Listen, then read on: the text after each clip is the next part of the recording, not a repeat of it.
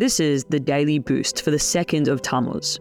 Moshiach, person, teacher, and king. Moshiach in us.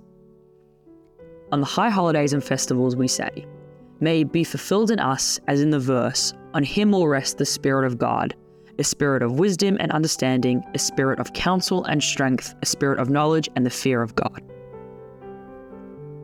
When the ark is opened on the high holidays and festivals, it is a time when the gates of heaven stand open as well. This is a unique opportunity to make special requests on behalf of our families and ourselves. In the standard prayer text, we find the request that God fulfill this verse from Yeshaya within us.